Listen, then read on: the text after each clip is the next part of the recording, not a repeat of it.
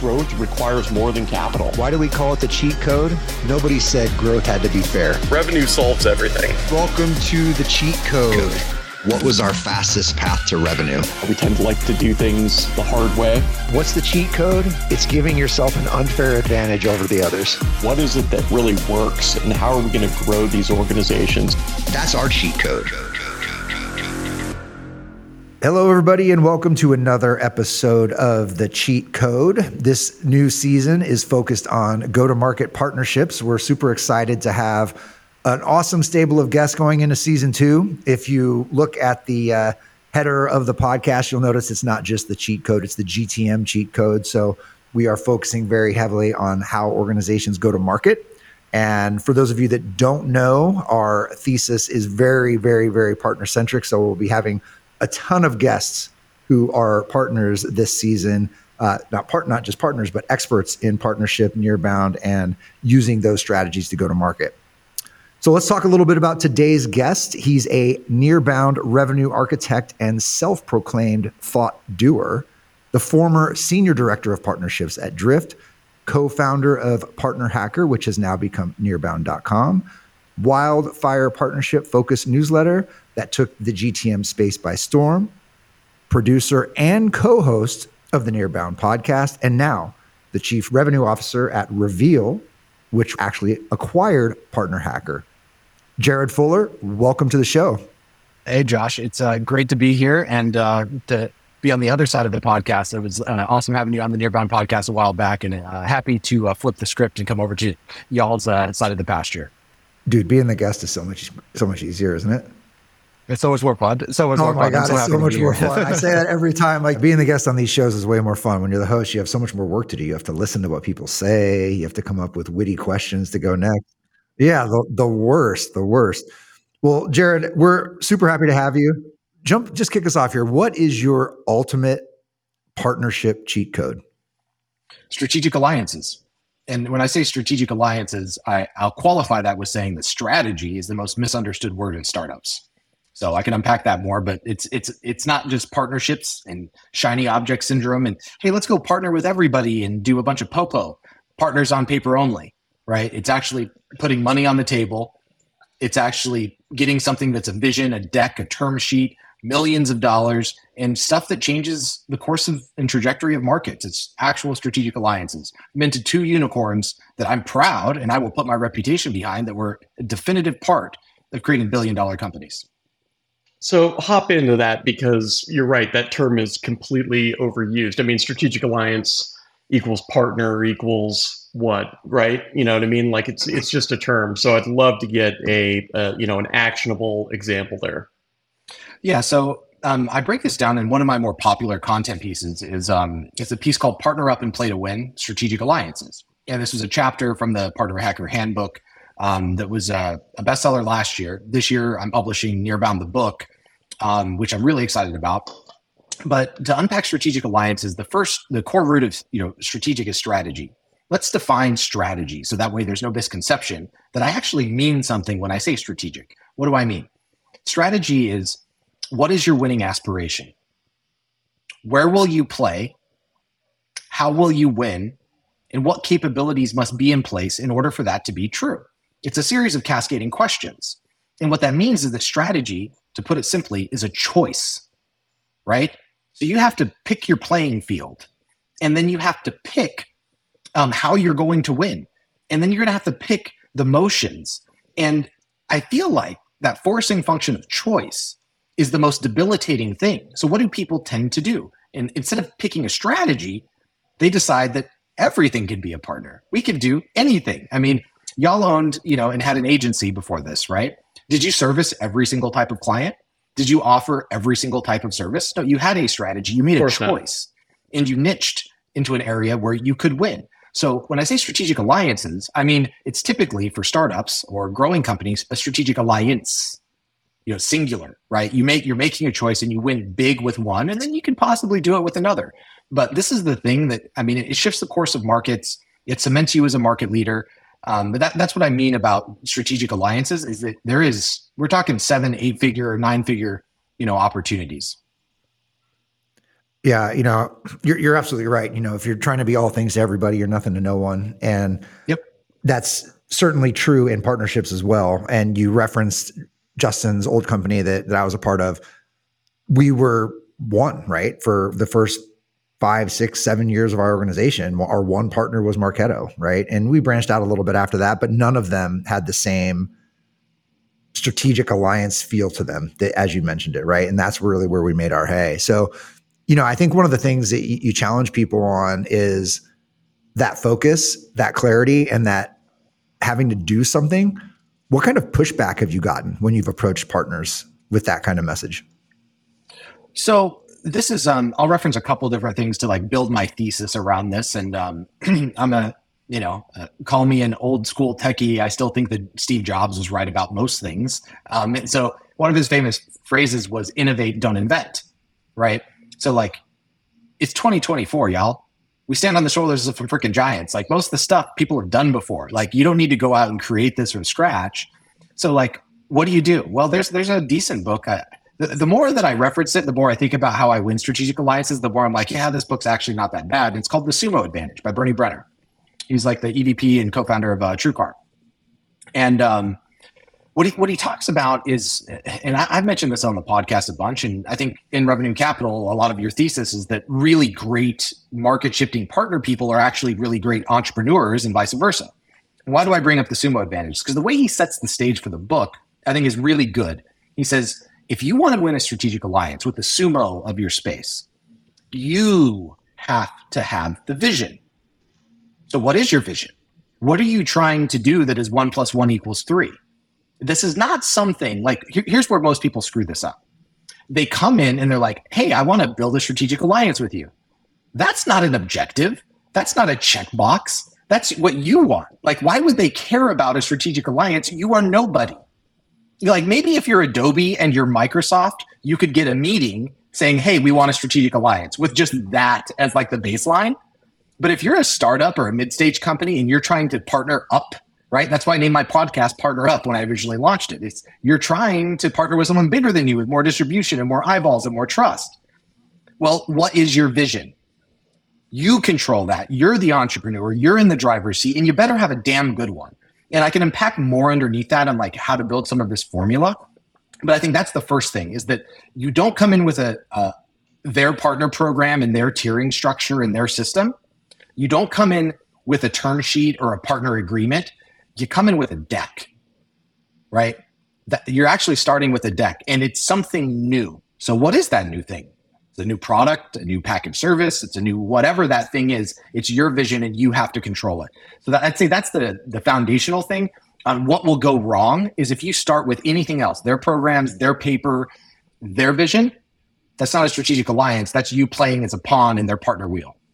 So I actually thought you were going to say start with a deal. And so I'd love to get, your feedback on, like obviously you're in a room and you've made that pitch and so on. Like I assume making that impactful to their business is job number one, essentially. And that's oftentimes where we've started in terms of like winning revenue together and bringing that to the table. But like put that in the context of those strategic alliances that you've won in the past. Like what was that ultimate pitch there?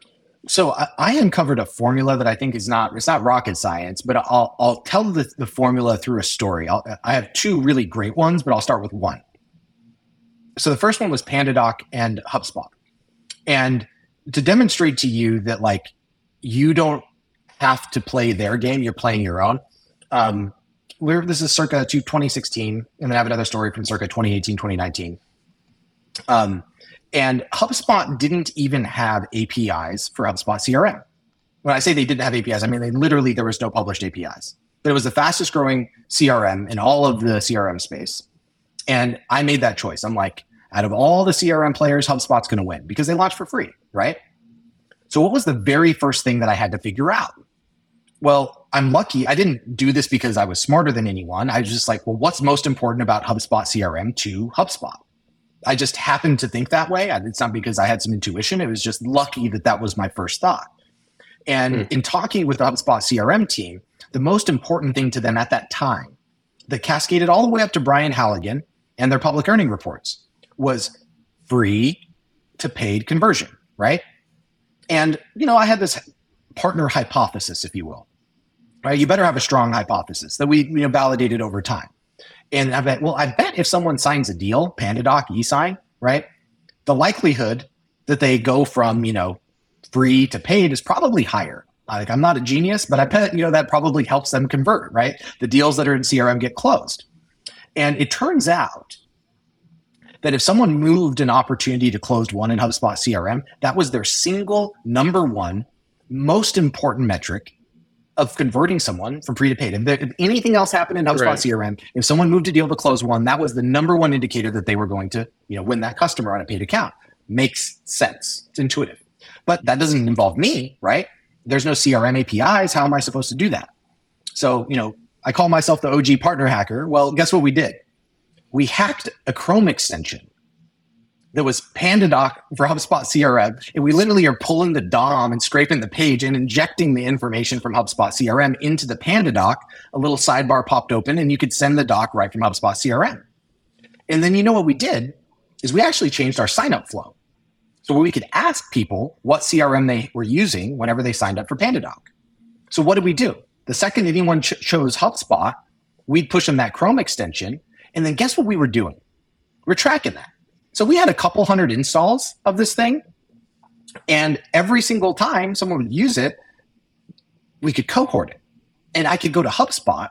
And I'll tell you what I did. I'll end with like this little part and we can go more into the formula. Is I cold called my way into, in kind of references, little near bounding into Brad Coffey, who was the VP of product at the time at HubSpot, and then later became the chief strategy officer. Brad's brilliant. HubSpot Ventures, platform strategy, his fingerprints are all over HubSpot. And as soon as I got him on the phone, I said, don't hang up on me, because in less than 1 year, I'm going to be your number one partner globally, and you are going to try and buy me. And I swear on my life, that's the first words that came out of my mouth. And keep in mind, I'm the VP of sales at PandaDoc. I'm the VP of partnerships. But to him, I'm nobody. This is like a 40-person startup that's headquartered in Belarus. He had no idea who I was, but that stopped him in his tracks. Like, hey, hold on, wait a second. This guy has some conviction and a vision on something that's really important. I'm going to listen to what he has to say.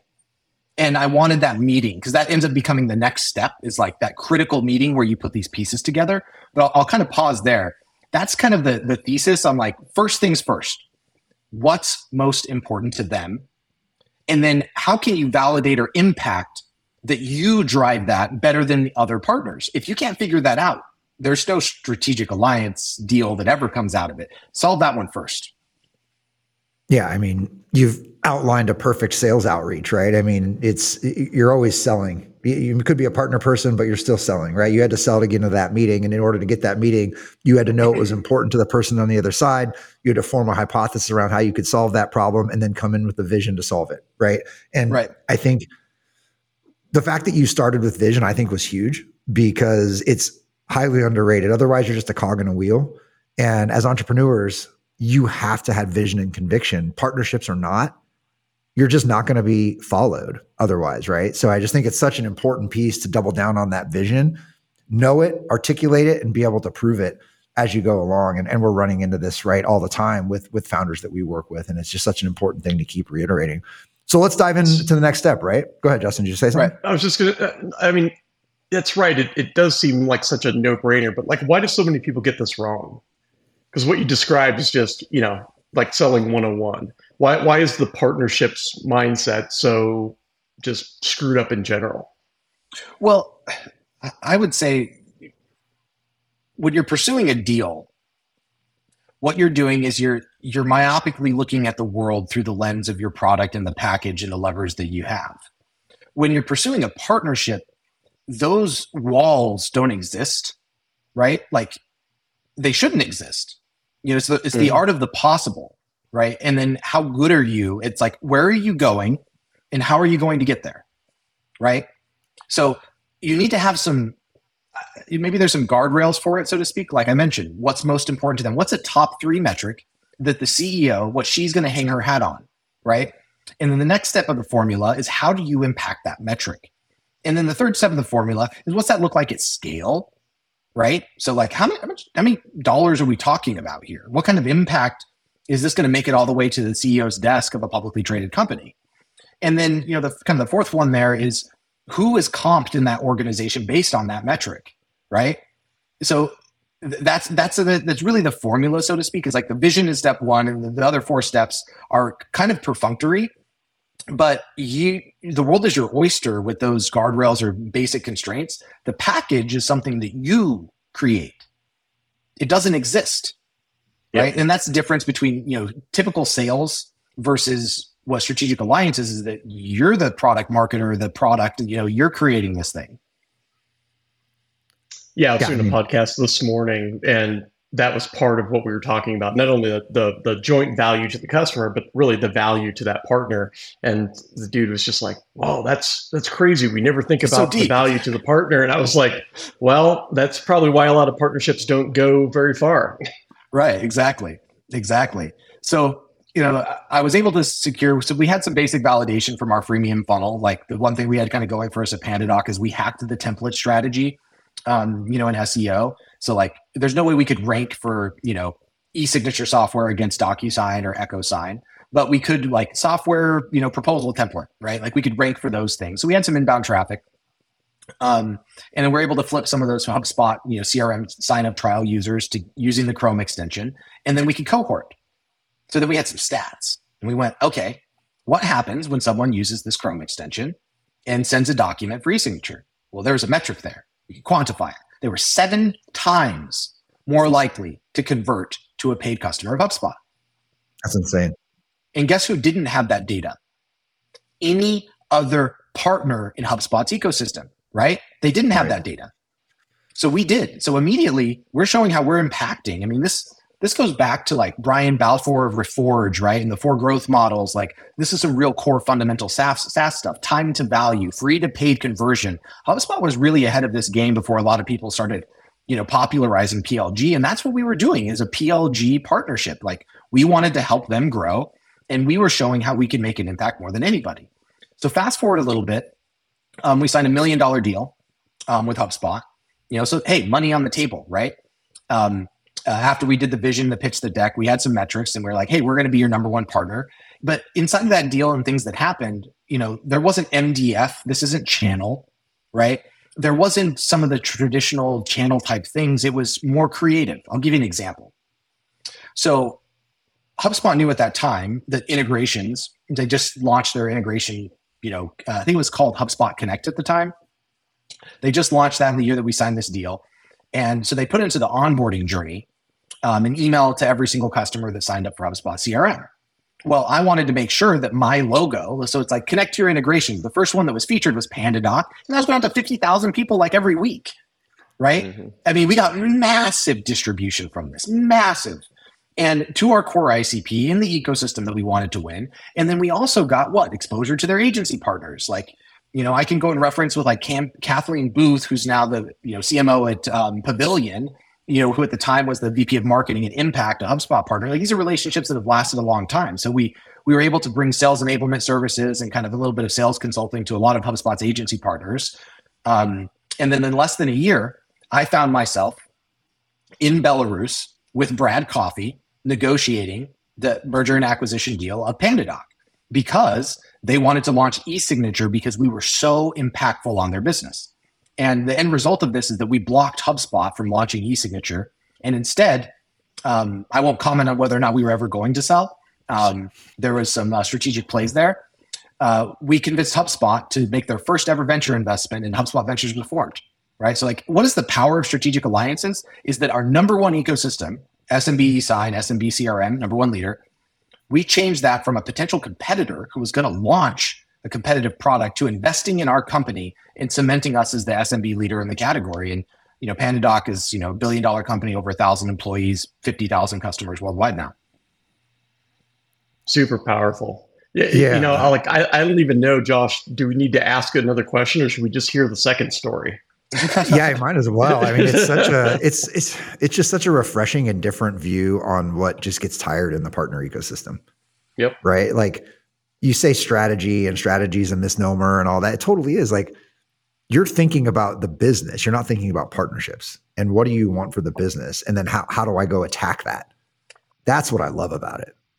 Yeah. I mean, that's the thing is you're the entrepreneur If you're not an entrepreneur as a partner leader, like get out, go do something else that's easy, that has a rule book. If you need rules to follow, you're in the wrong go role. follow the playbook. Right. You're in the wrong role. Like you better have a vision. I talk about these 3 C's: curiosity, courage, and conviction. You better be wildly curious about the market, about the customer, about the space. So if you're a person that does industry hopping, you're going to have a hard time. If you go from selling to a marketing persona to medical device sales, like good luck. Like you have to be insanely curious. Why? Because you ingest all this information and you're able to make a bet. You take some courage. You have to go to your CEO and say, hey, I think I really want to go all in on this partnership. And the CEO is going to say, you think? The risk profile is massive. So that's why I say the 3rd C, conviction. You better be willing to die on that hill. It takes guts, right? And you better know you have an informed decision. So luckily at PandaDoc, I was just crazy, but whenever I went to Drift, I'd heard the story. So this is the second story of DC and Elias, the founders of Drift. They had sold to HubSpot, right? Performable. And David Cancel was the chief product officer. He's the one that fired the entire engineering team and then rebuilt HubSpot CRM from scratch. His nickname in David Cancel was DC was Don Calleone because he was like a gangster, right? Everyone was scared of him because he fired the entire engineering team because they would not talk to customers. So I was like, this entrepreneur is like another level. Halligan told me that DC is the reason why they were the best company. So when DC brought me over to Drift, I was like, okay, I'm playing in the real startup leagues now. PandaDoc, we were scrappy, but like this is Drift. We were the most popular startup in the world. Y'all were on LinkedIn at the time. It was annoying how much we were everywhere, right? And week 1, day 1, the only thing that DC gives to me was, quote, don't fuck this up. That's it. It's good direction. It was implied. I love it. Right. Don't fuck this up. And it was like implied in week 1 that I had to make a choice. And I was like, whoa. So I didn't really know the formula that I kind of gave you with PandaDocs. I kind of uncovered. I'm like, okay, what do I need to do? And week 1, I chose Marketo. Week 1. And how did I do it? It's actually available, I think, in that article, Partner Up and Play to Win Strategic Alliances. There's a template that I used in that board meeting to say, hey, we're going after Marketo and we're going to win. So, and then I learned that week we launched a really crappy integration with Marketo, but I heard someone say something about this Munchkin cookie. I was like, what the heck's that? And one of my sales engineers, so I got really curious going back to these 3 C's. I'm like, okay, I know sales tech, I know MarTech a little bit, right? Kind of in the same tangential space. And he's like, it would be really amazing if we could just get that cookie from Marketo and identify the website visitor in chat, right? And I pulled that thread and I'm like, okay, what could that be? I'm like, well, wait, really? That's ABM for chat. Now you could target every single website visitor with a personalized experience. Again, I'm thinking like an entrepreneur, day 1. So if you fast forward 6 months, we signed Marketo's first ever exclusive alliance. Me and TK Cotter and Shai Alfondary. And there was a meeting between Jill Rowley. She was the chief growth officer. Now works with me at Reveal, which is crazy that comes full circle. Where we uncovered that aha moment kind of together. And I'll unpack this because this was such a crazy meeting. This is something that should be in a television show because it makes no sense. Yeah, that's great. I don't know if you guys have seen this guy around. He's not a prolific content creator, but he's probably, I might call him the GOAT of partnerships, maybe, at least in B2B SaaS, sales and marketing, is Bobby Napoltonia. Bobby was he's incredible. You have to have him on, have to. He's probably responsible for the Salesforce Accenture partnership, the App Exchange. And I was meeting him in San Francisco. Just as like a mentor, like, hey, I'm trying to figure out this at Drift. Like, this is the big leagues now. I'm going after, my second big alliance. And he goes, well, who are you talking to? I'm like, well, I'm meeting with all the execs at Marketo, Joe Rowley, Shai, and TK. He's like, oh, I know all of them. I'll join you. And I was like, what? You're going to show up? So I show up with Bobby, who was the EVP of partnerships at Salesforce, to this meeting with Marketo, the execs. And I sit down and they're all like looking at each other like, why is Bobby here? And all that Bobby said is, I'm Jared's bitch. He didn't say another word the entire meeting. It's a great special guest. That's amazing. So that's all he said. That's fantastic. But here's what we uncovered. I'll walk you through this really fast. is I came in, I said, look, we have this integration.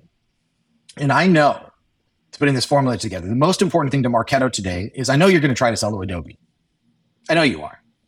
And they're like, okay, whatever, sure. And I said, the most important metric to Steve Lucas is net retention, showing that you can expand the accounts that you have. What is your number one lever for expanding net retention? It's number of contacts in the database, right?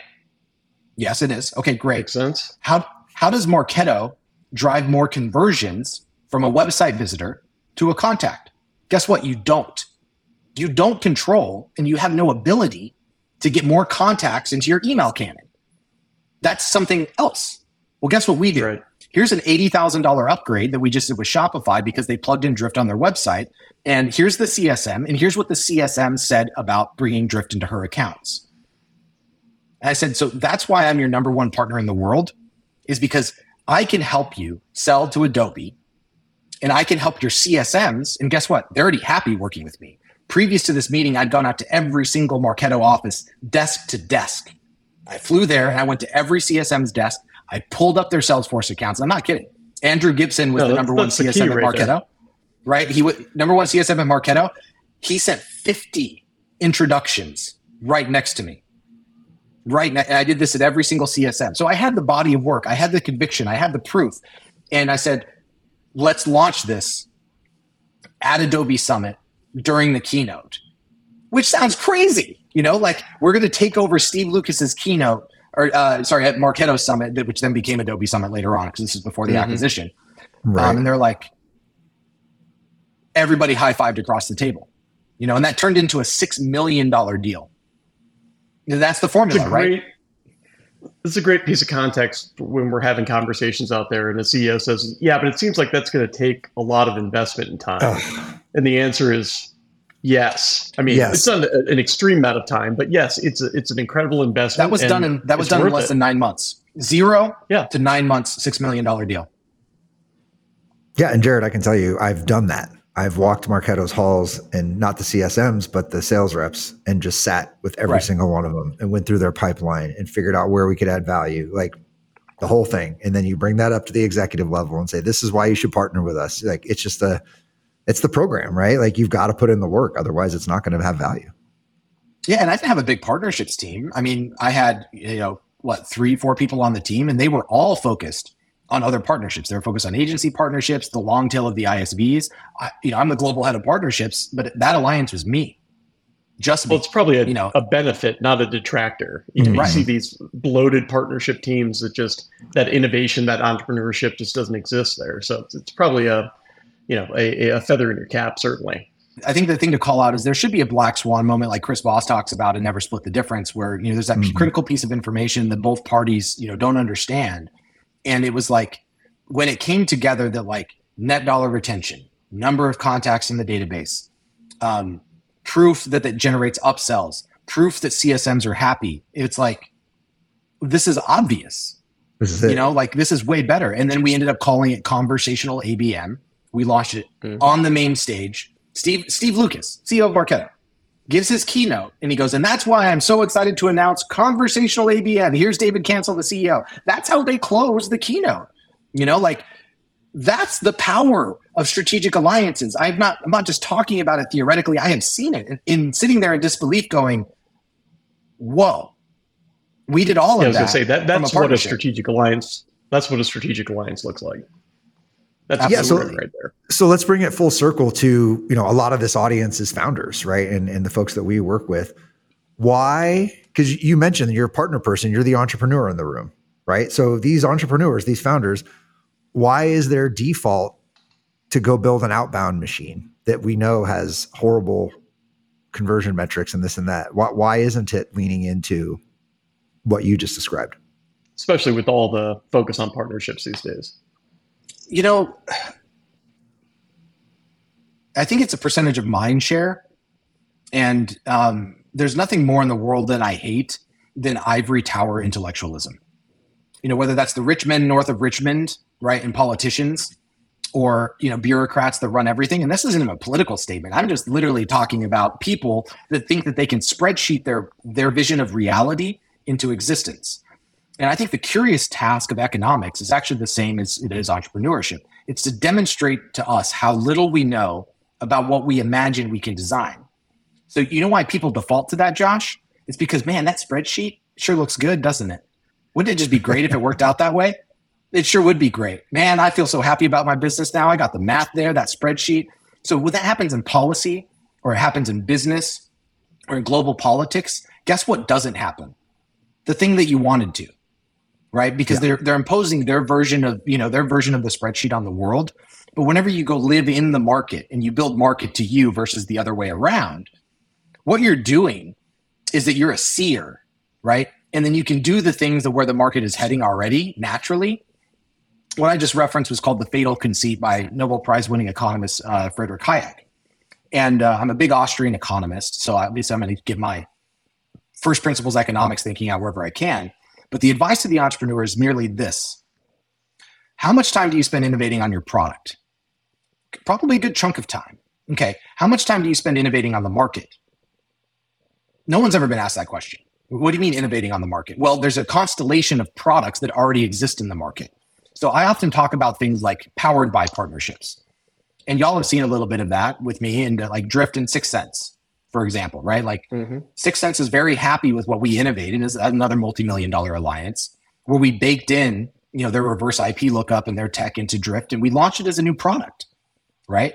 It was called Drift Intel, powered by 6 Sense, right? And that, what was the impact to the business? Well, we took our $500 a month plan and turned it into a $1,500 a month plan.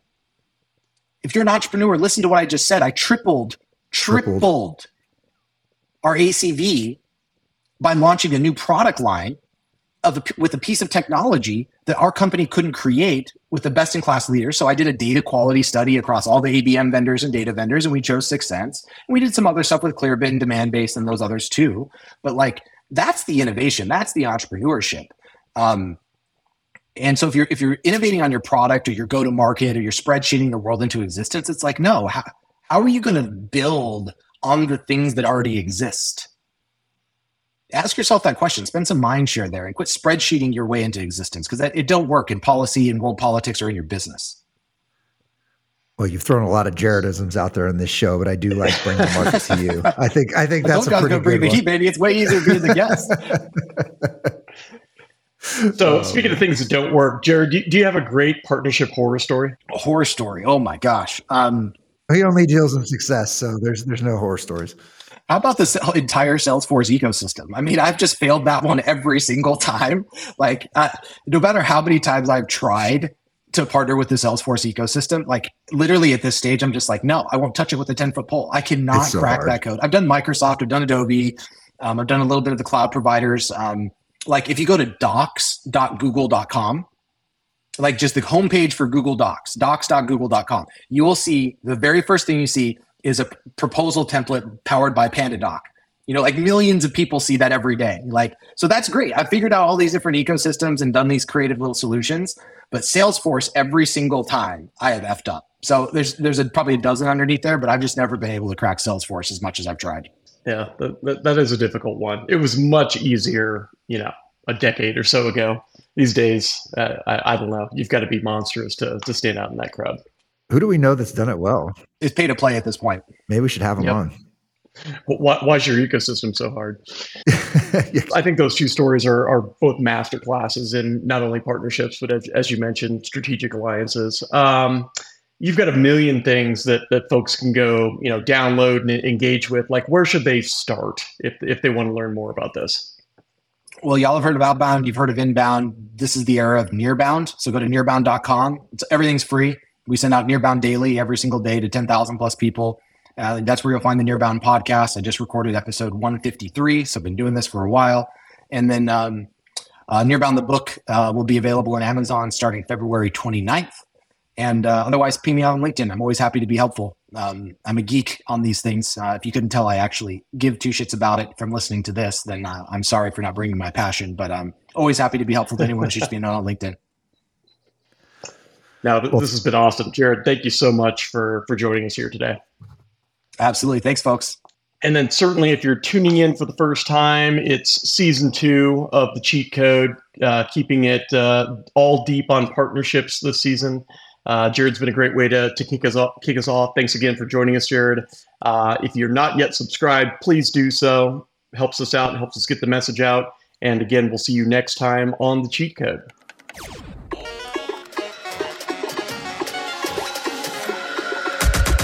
Growth requires more than capital. Why do we call it the cheat code? Nobody said growth had to be fair. Revenue solves everything. Welcome to the cheat code.